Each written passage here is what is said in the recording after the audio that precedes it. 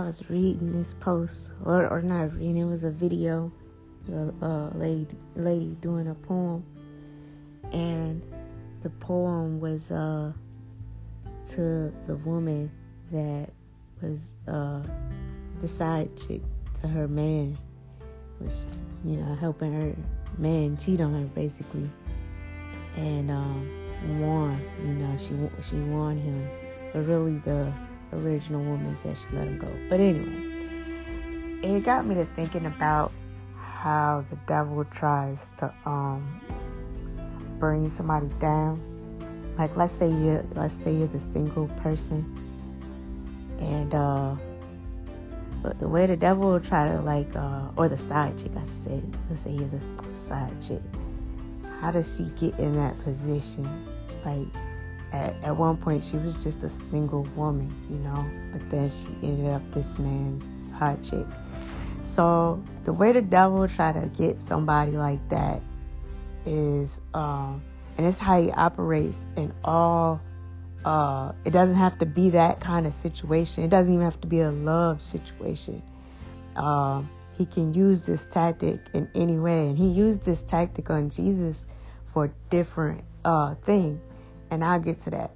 But this particular tactic in her situation, what he would do is just starve her out from the kind of love, attention, and affection that she deserves and wants and yearns for.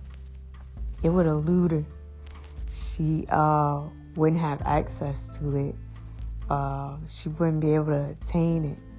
It would look like it doesn't exist anymore. It would make her want to give up on love and dating and relationships, because everywhere she looks, she doesn't see the options. And so that's why a married man can become appealing, because he's being that option.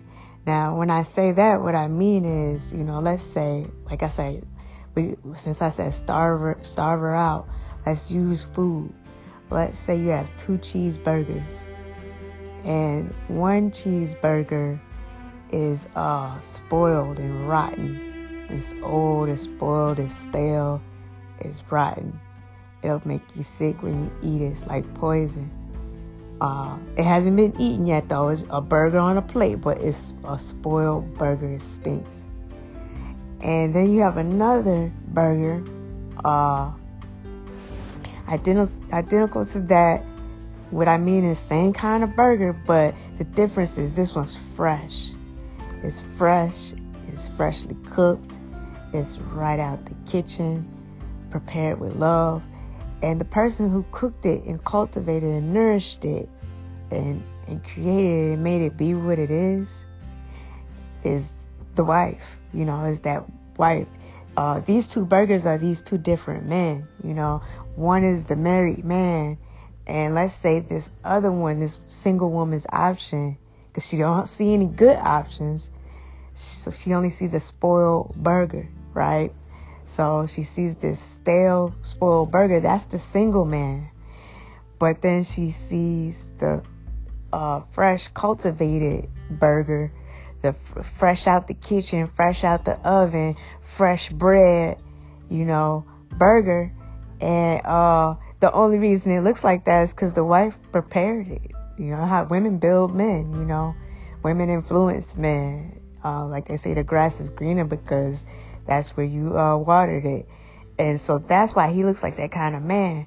And he may be posting things online where you can see he's loving his wife, and he's giving her everything that any woman would want from a man, right? And so the single woman, she sees the single man who's telling her what he's not gonna do for her. She keeps running into men like that. They're not willing to do for her, not willing to take her on dates, not willing to give her a call, not willing to make the first move. Putting it on her to do things, and not really, they're not willing, basically. And that's the devil starving her out, and she keeps meeting these cheeseburger, stale burgers that she can't even eat. She hasn't tried to eat because she can't eat them. And that's her choice. Like, when I say that's her choice, I mean, that's like, there's these 2 plates before her, and she sees the one that looks fresh, is cultivated. She doesn't realize it's cultivated because another woman cultivated it, right? Not saying that it's her job to cultivate a stale burger, but I'm just saying she doesn't see any other burgers out there that weren't cultivated by another woman that's free and available for her to eat, And so these become like the choices that the devil puts before you, It's like, either be with the stale burgers or be with the burger that's now all of a sudden he's into you, and you see he's the kind of man you want to be with. But really it's a trap, It's like, let's say these are cheeseburgers, they got cheese on them. And just like a mouse trap, that cheese is in the trap. And that's Satan's way of luring you in. Because now that you're starved, you may be more willing and receptive to accept this, really it's a lesser burger, technically. You might be willing to accept that burger because everything out there, you can't eat. It's not edible. Everything else out there is not even edible. So you might be more inclined. You might be tempted to go for the fresh burger. But you're not supposed to, right? God has a way of letting that trial play out before he offers the fresh burger, that's for you. That was, how you go to a restaurant and you make an order and they say, what is your name? Because they're going to call your name when the order is ready. This order was made for you. And so that's how God is. He's got somebody that's made for you, but you're not going to get it until he calls your name. Which would be perfect, right? Because it's made exactly when you go to order food at the restaurant, you ordering what you want. And that's what you're doing in prayer. You're praying and asking God for exactly what you want. And the scripture says, if you ask him for, what does it say? What? Bread. He's not going to give you a stone. He's going to give you exactly what you ask for. It says in Matthew, I think it's Matthew 7. So it's just basically saying, like, God has somebody exactly for you that you prayed for. And one of Satan's devices, he has different devices. He can, try to entrap you another way. I'm not saying this is his only way, but he certainly used this device with Jesus. He waited until Jesus was physically starved out, because Jesus fasted 40 days and 40 nights. He waited till he was physically starved out. And then he said, hey, turn this stones into bread. So see, he said the opposite. It's like, turn these stones into bread then, if you be the Son of God, So it's like, and then he used other things to try. He's like, okay, that's not going to work. Let me shift over here and try this, throw yourself off a cliff. Oh, that's not going to work. Okay, let me shift it over here. You can have all these kingdoms. So that's what I'm saying about the woman that ends up the side chick, which is in sin, because it's fornication. That woman, that was the thing that he can get her on. But maybe starving her out of that, maybe she's stronger than that, and starving her out of that won't work, right? Or she overcomes that trial, doesn't fall for the temptation, doesn't go for the married man. Then she can, he may try her with that same method, but with something else, like starving you out of something that you need. And you have to remember to wait for what it is that God prepared you for. Because if you're out there, like, let's use this woman again, if you're out there, you're looking for the right guy, and you keep running into guys that don't fit, all that's telling you is that they're not it, and you have to keep looking and keep waiting. But you can't get something that somebody else cultivated and say that's yours. You know what I mean?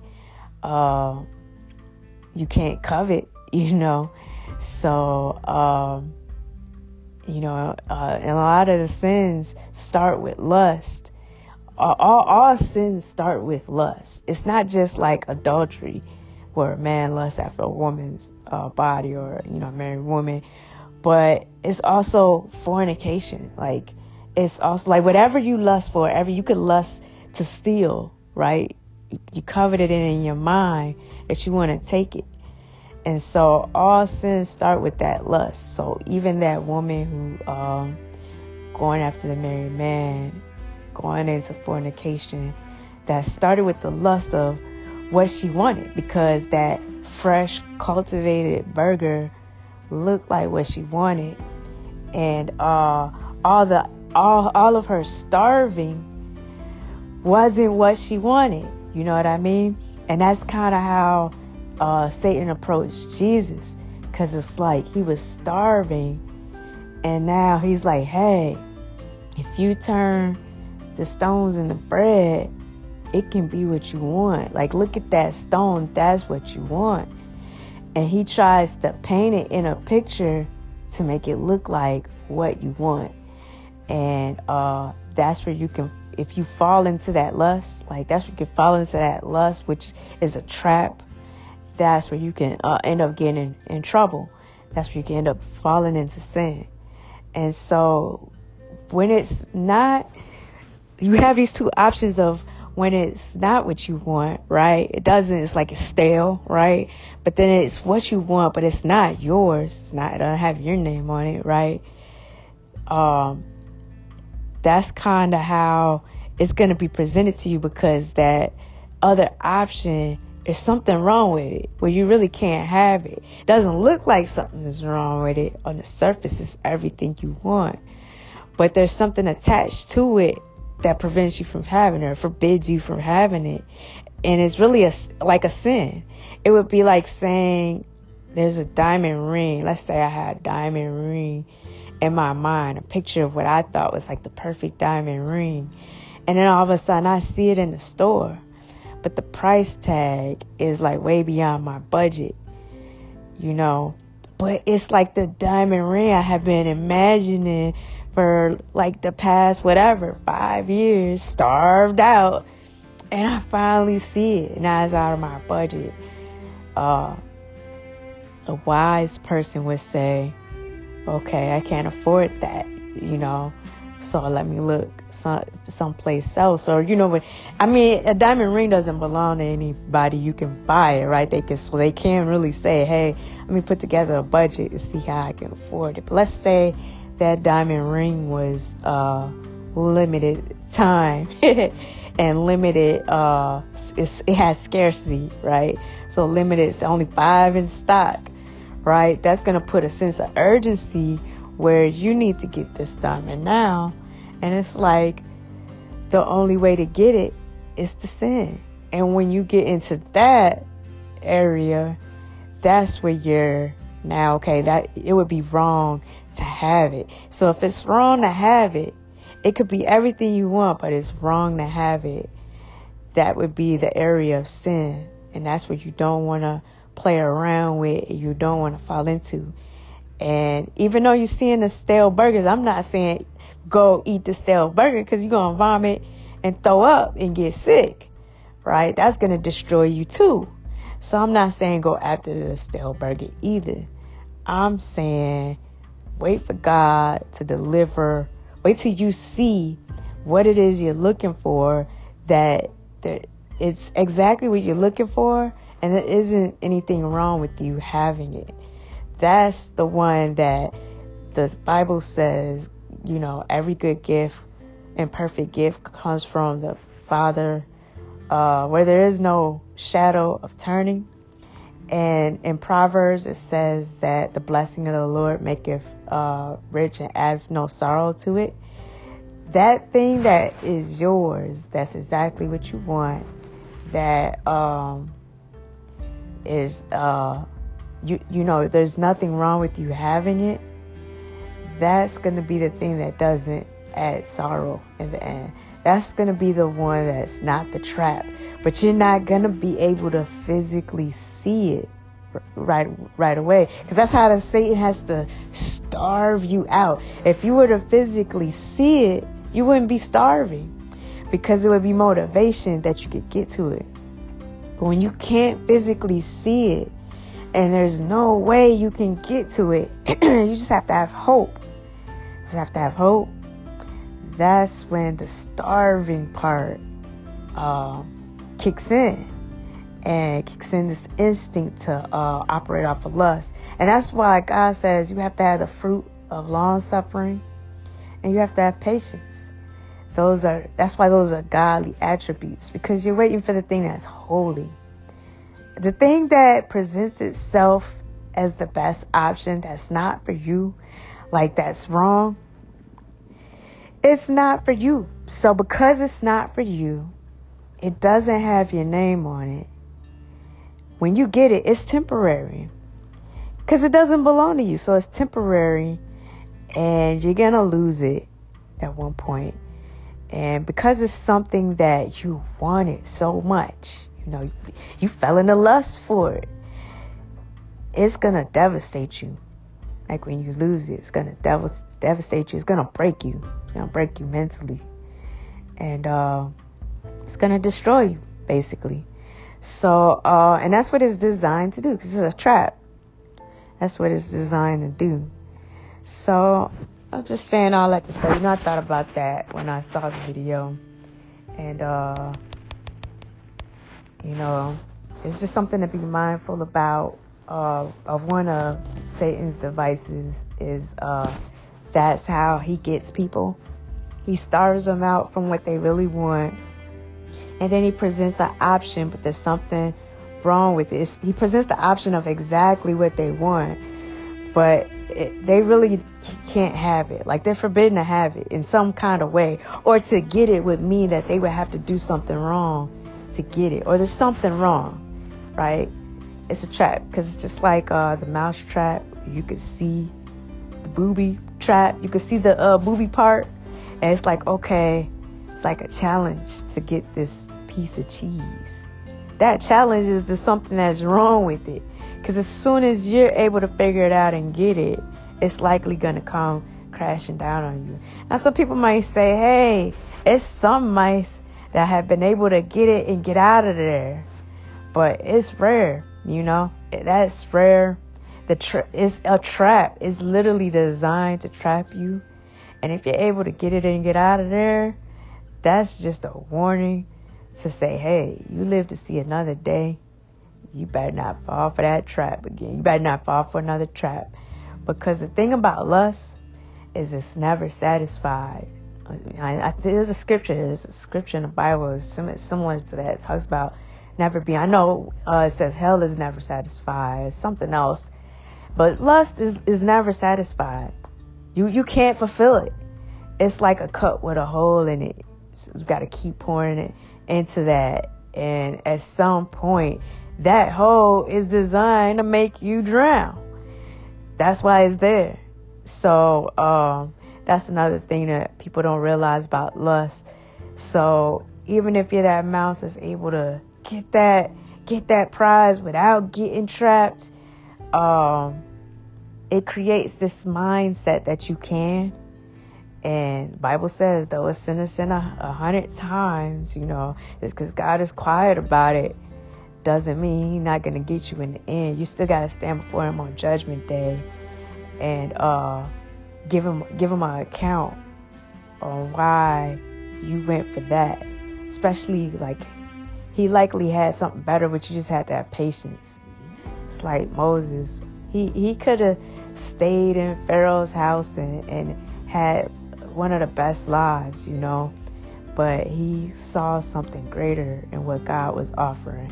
And Joseph the same way. He was in what was it, Potiphar's house? It's like Pharaoh's house. He was in Pharaoh's household. And then Pharaoh's wife tried to seduce him, right? And he could have went with that, he could have had, let's say, I'm pretty sure she was pretty. He could have went with that and went that direction. And, been in Pharaoh, he had a good job, you know what I'm saying? And he could have been with that. But he knew that was wrong. Like, it's something wrong with that, right? And even though that resulted in him being starved out, because now he's in prison, even though God still blessed him in a starved out state, it's like he's in a starved out place and God was still blessing him in other areas. But he wasn't where he wanted to be, like what he wanted. But God gave him better, because then he was with Pharaoh and he became overseer of all Egypt. Like before that, when the wife was trying to seduce him, he was in the overseer of just Pharaoh's household. But when he had patience, long suffering, held his integrity, did not sin against God, kept the commandment, to not do that, not commit adultery. Thou shalt not commit adultery.